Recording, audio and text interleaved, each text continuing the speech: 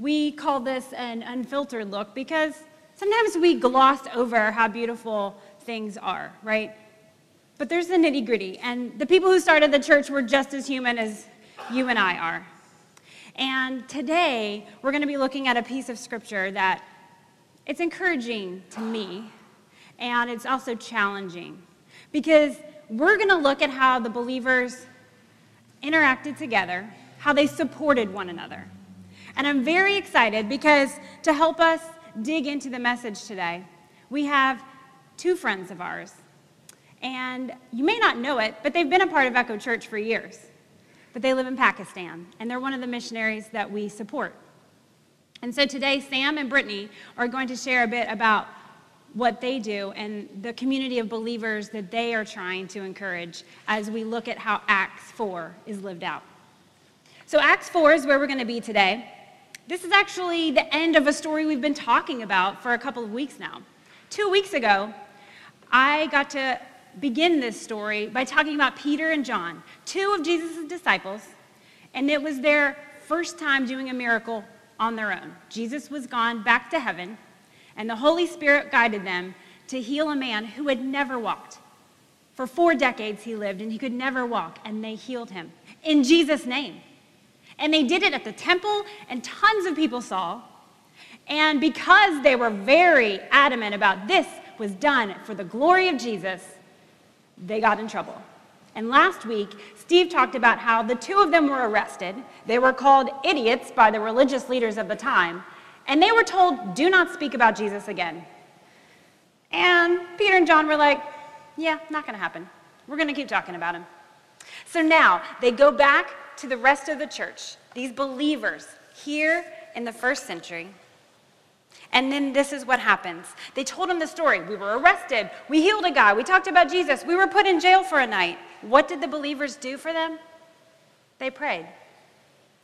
There's blue Bibles in your pew, and we are on page 773 this morning, Acts chapter 4, beginning in verse 23. So Peter and John go back, and I don't know how it would feel. I've never been arrested.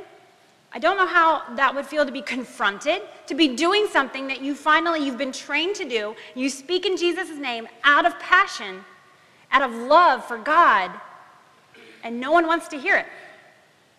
How would that feel? So they came back, and the believers surrounded them, supported them, and they just prayed. They prayed, Sovereign Lord, you made the heaven and the earth and the sea and everything in them. You spoke by the Holy Spirit through the mouth of your servant, our father David. And then scrolling down, we're going to read on the screen here. I want us to look at the specific words of this prayer. Now, Lord, consider their threats and enable your servants to speak your word with great boldness. Stretch out your hand to heal and perform miraculous signs and wonders through the name of your holy servant Jesus. After they prayed, the place where they were meeting was shaken, and they were all filled with the Holy Spirit and spoke the word of God boldly.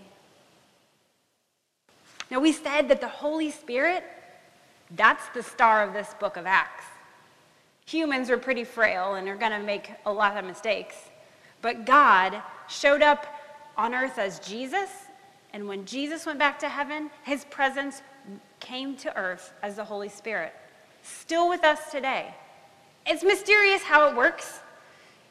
I know that perhaps you feel at times where things have worked out well, or you feel a sense or a conviction on your heart, and we discern whether, is that the Holy Spirit giving us guidance? And it's probably baffling to think, okay, well, this was back in the first church times, right? They prayed, and the Holy Spirit shook the place. That same Spirit is here today. And sometimes we neglect to think that the power of God Almighty that we read about that did amazing miracles in the Bible is still on earth, is still present in our lives. And you know what? Maybe we just haven't asked for the kind of boldness that these first church believers have asked for. But you know, two people who have asked for God's boldness, Sam and Brittany Gill. Why don't you guys come up and I'll introduce you. And their oldest daughter is with us because she wants to hang out with the big kids today. This is Amelia. Now, I have to tell you, Sam came to Cincinnati originally before he and Brittany were married and was going to seminary at Cincinnati Christian University and started coming to Echo Church when we met up the street here in a building 2 buildings ago. We've moved twice since. Now, when they got married, our hearts were excited because they were going back to Sam's homeland of Pakistan to minister in Jesus' name. And so Echo has been supporting them, encouraging them, and sending funds to them ever since they had ministry over there. So whether you know it or not, they've been a part of this church, and we're glad that some of you are getting to meet them for the first time today. Now, I know that you all live in a country that has very few Christians, and so you have to speak boldly. So I would love to hear a story about how you speak boldly in order to share Jesus' name in Pakistan. If you want to sit or you stand, either one. Okay. So yeah, I don't know how many of you know about Pakistan very well. It's an Islamic country. It has 197 million people. And out of 197 million, 3% are Christian people, which means 4 or 5 million Christian people, they're living over there. Could be more, but Pakistani government just always want to show the statistics lower than they are. So they can tell the international kind of the people, you know, we have very few Christian people. We have we could be more than 4 or 5%. And how many churches have you all started in Pakistan? So far we have 3 churches, and lately we just started a 4th church. So when I will be back, then we will have a nice inauguration of that church over there. And this is, in the background as he's talking, are some pictures of a worship service at one of their churches. So yeah, definitely the passage Sister Kelly, she just read, is very much close to our home. And when you are over there, then you can really see a live book of Acts over there. And you see the power of God and Holy Spirit over there. You can see the miracles over there. And I know it's hard sometimes in America when you have so many resources and facilities. It's hard to see God's hand in our lives. Now, I will have some pictures if you want to scroll through, Dylan. One of your other ministers over there who helps lead the churches. And then there's some photos of some people getting baptized. Now, what I would love to hear you share is, you know, when we talk about trying to share Jesus with our friends here, you know, what would make someone be bold enough to live in a country where most of the people don't believe in Jesus? What has changed? You know, give us a story of one of these baptisms and what changed their heart to want to be baptized. Sure. The one person, Brother Joe must know that person, Shafi. He came from a very messed up background. The village he came from and started to live in a town where I just started church and I was still in a college, could be 19 or maybe 20. And he used to sell drugs and had a small shop and always young kids there hanging around his shop. So whenever I pass by, I always ask her, Shafi, would you like to come to church? He always tell me, okay, yeah, I will come. And I know he will not come, he wouldn't come. But I keep asking, and once he showed up in the church and he heard the message and he said, you know, I want to give my life to Jesus, you know. I know what Jesus did for me. And he just got baptized, and he told me a very interesting thing, and it's really shocked me. He said, I want to go back to my village where I used to be a robber and thief and I do all kind of bad things. I want to go back. I want to be a light for those people. I just want to tell them God had totally transformed me. And he literally went over, and now we have a church building, and he is the lead pastor over there. So that is one story. We have so many other stories. And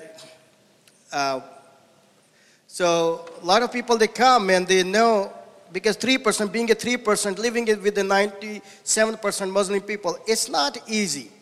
And when they see how God protect them and save them and put his shield around them, it's not difficult for them to see, you know, I mean, there is some power and there is God who is really protecting us from those people. Otherwise, being a 3% and living among the 97% Muslims is impossible. They can make your life really terrible and make you to think, I don't want to live in this country.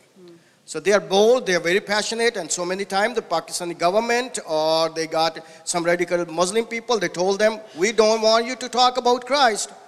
And they still keep talking about it. And it's very close to the passage you read about it. Wonderful.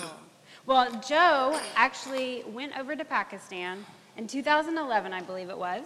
And so he has been there to see their ministry in person, and I wanted him to come pray for Sam and Brittany, if you want to stand by them. Absolutely. And I would just want you to pray for their boldness and the boldness of the people who were there telling about Jesus.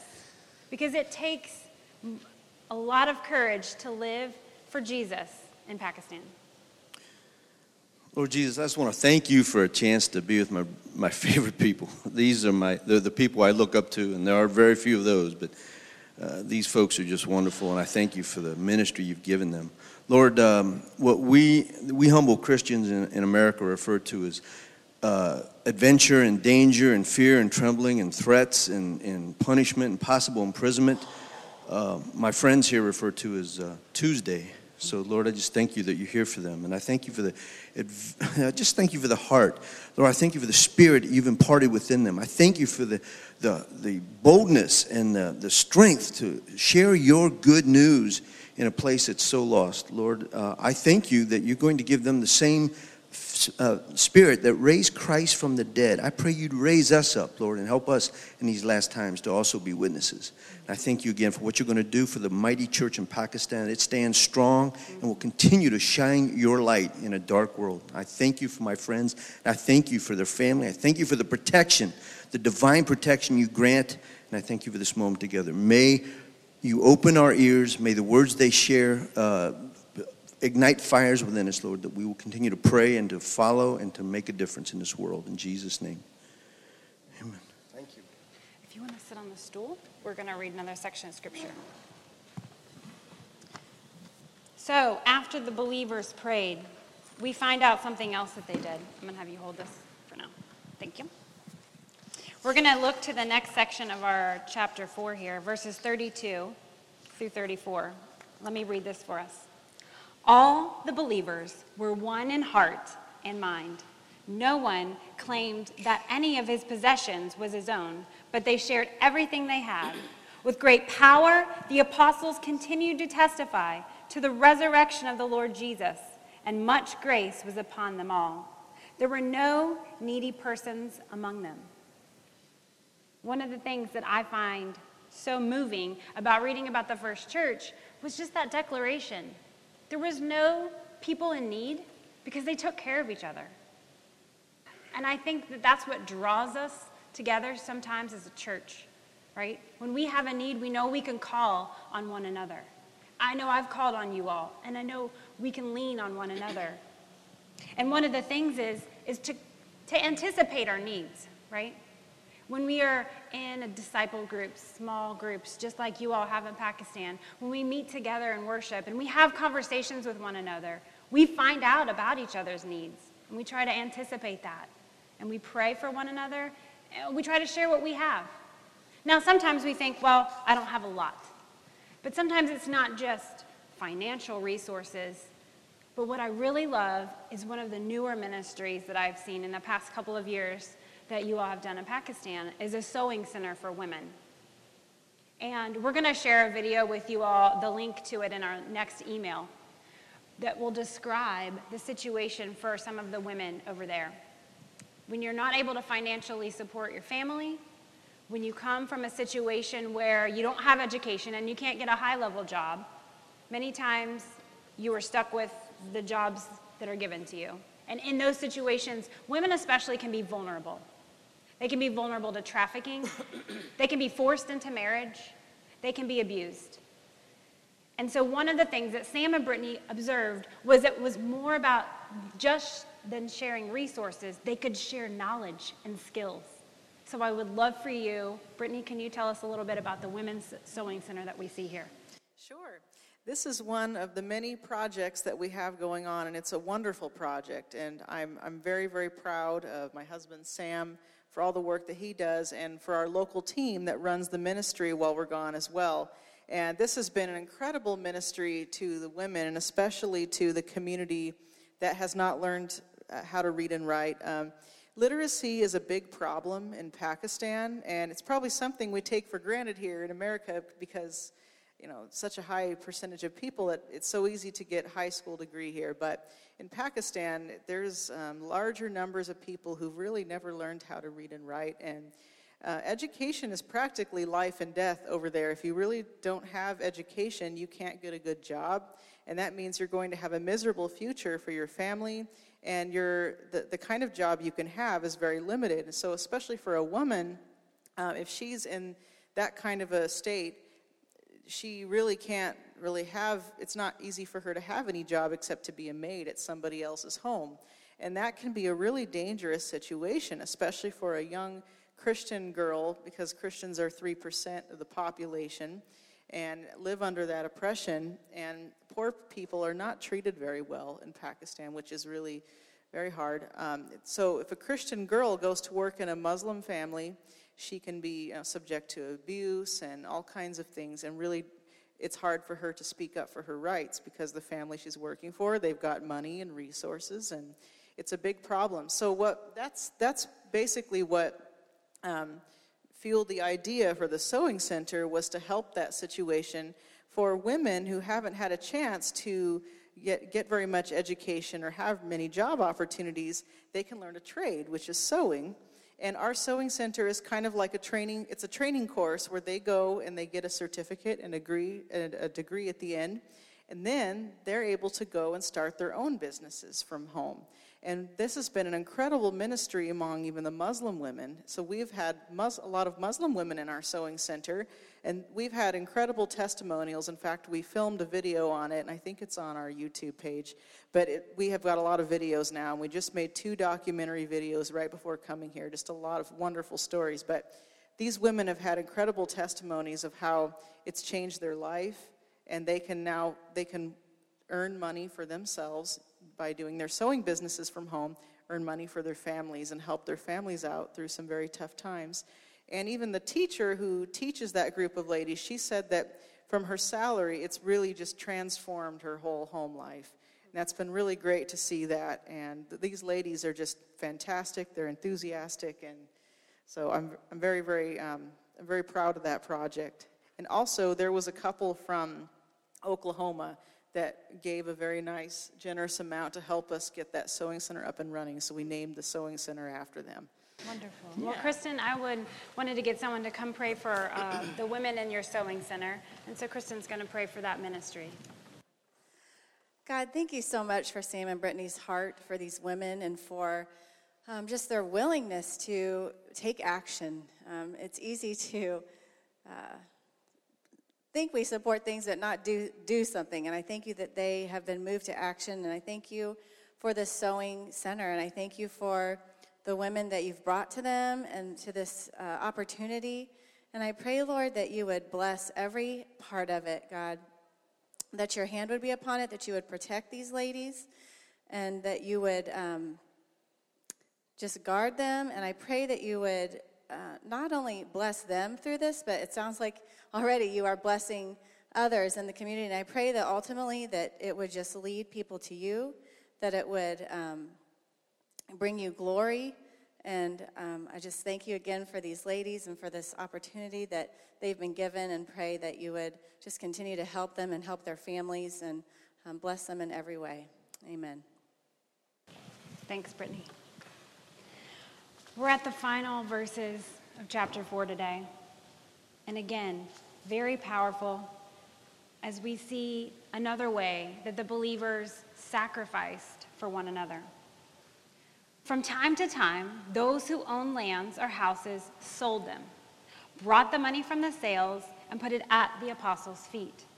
And it was distributed to anyone as they had need. Joseph, a Levite from Cyprus, whom the apostles called Barnabas, which means son of encouragement, sold a field he owned and brought the money and put it at the apostles' feet. What a story that is. That's not just giving, that's sacrificial giving. To not just say, oh, look at the extra that I have, but to see a need and to take action. To say, I'm going to go sell something in order to get the resources to help this fellow sister and brother in need. And I just want to let you all know that we are grateful to be a body of believers, and I know that you all give sacrificially here. Because how we move and minister, how we pay rent for this building, how we can partner with the Douglas Elementary School up the street, how we can give around the world. There are 7 missions organizations that we support at Echo Church. Every single time you give something, Pakistan is blessed. So you all are a part of this ministry. And that is why we're excited to hear what's going on, because the money we give means so much. And I want Sam to tell a final story for us, because another big part of their ministry that they have a really big need for right now is their school. And you heard Brittany share a bit about how important education is. And so I'd like Sam to tell us about the school that you've been able to establish and how it's been growing and the current needs there. Go ahead. Yes. When I started this school, before even coming to America, we have only 9 or 10 students, only one teacher. Brother Joe already visited that school. It was just in one room. Then we started to get some support from brother and sister like you. And I want to tell you, I don't want to forget, Echo Church has been a great church for our mission. Even my MDiv, when I was doing the MDiv at Cincinnati Christian University, your church played a crucial role in it. So I'm very, very thankful to you. And still your support is making a big difference. Why school is so important in Pakistan? Because I grown up over there. I'd never been in a Christian school when I was in Pakistan. And so many times in college and school, I've been discriminated by the teachers and the students. Even when I was a very little young kid, they always tell me, you're a Christian, you're a brown-skinned kid, And sometimes teacher literally tell me, you're not supposed to be in the school. You should find some kind of a job. Tell your parents, education is not for Christian people. And after a long time, I met that teacher, and she just, shocked, and could be get a heart attack when she saw me. I've been in America and I got education from America too, and all the kids she was praising, none of them succeeded, and they all have barber shop and something, they're running around. So I realize education can really elevate you among the Muslim country. And when you have an education, Muslim people, they started to depend on you. You become the need of them, and they started to treat you well, started to show respect for you. And that is the mindset I had, and I started school. Now we have 120 students in our school. Definitely your sport is also working in it. We have staff. We have more than one room. We have 6 or 7 rooms. We have a principal. We have 4 or 5 teachers over there. We have sewing centers. So the building we are meeting, that building is not a great building for the students because we don't have clean water. When you open the tap of the water, and you can literally smell the sewer water smell in it. And some kids literally drink it. And I told you, I don't want them to drink this water. I know you can drink it at your home. At least I want to stop you not to drink this water. So I told them, bring the bottles, clean water bottles with you and drink water over here. Don't use those taps, and they can really kill you. And a lot of people, they have a lot of diseases. A lot of kids, they come with a lot of very serious kind of the diseases. So we decided to move the schools to a better building. And we also always mention in our newsletter, if we can't buy a building, at least we can rent it a good building. And the main goal of moving the school over there, because we are not getting much student as much we want, because infrastructure, the roads are not very good for the student to get to our school. We don't have transportation, we don't have enough resources. So we want to keep those students and want to move to the nice building where we can get rich Muslim students. And those rich Muslim students will pay more than we can even expect. I mean, we can even charge $300 to $400 a month. And that can make a big difference and make our school self-sufficient. And with their money, we want to accommodate a lot of Christian students. And that's the project, intermediate project we are working on. Actually, the main project is $600,000. A lot of people, they just get surprised. $600,000, what do you want to do with $600,000 in Pakistan? I want to tell you, Pakistan is a very rich country. Christian people, they have a hard time, but Muslim people have tons of money. And $600,000 is not a big money at all for America. I'm not talking about one person. If we collect together and we work together, it's not a big goal. In America, any project, when you start, it starts with the millions dollar. You cannot start any project with $600,000. So far we raised pretty much $150,000. When we have $200,000, we can even buy a building and we can move all those kids to that building. And I know we are able. I'm not asking some people, they are not able. We are able to do that. We have a lot of family friends, we have relatives, we have very resourceful people. They're living even in $600,000 homes. It means if you're living in the $600,000 home, you can be a pretty good resource for those people and you can bless so many people over there. So we're working on this target. And later we heard one guy, he told us, I can help you to get to this $200,000 so you can have a building. So keep this person in your prayers. And it doesn't mean because that person is doing that, why you're okay. That's nice. We don't need to do anything. You can still do because we have still $400,000 to get 3-acre land where we can run sewing center, we can run adult education, we can do Bible college. We're still doing a Bible college work over there. So God has blessed you so much. You may feel sometimes I can't do anything. I'm very ungrateful to be in America. I can tell you when you look on those people, you will be grateful to God and you will be more generous. And you will find out your little sport really making a great difference into the life of so many people. And education is the only way we can uplift Christian people in Pakistan. And there will be time, if we will be sincere and faithful and generous, we can even dominate Islamic country by the evangelism. I'm going to have Seth close in prayer as we consider the school and the education and the future generations of Jesus followers in Pakistan. And I also want to let you know that after church today, if you'd like to walk across the skyline with us and get to know Sam and Brittany a little bit more, I just want to enjoy time with them a little bit longer today. So in the entire time that you were up here, I don't know about you guys, but I really felt the passion for the school project.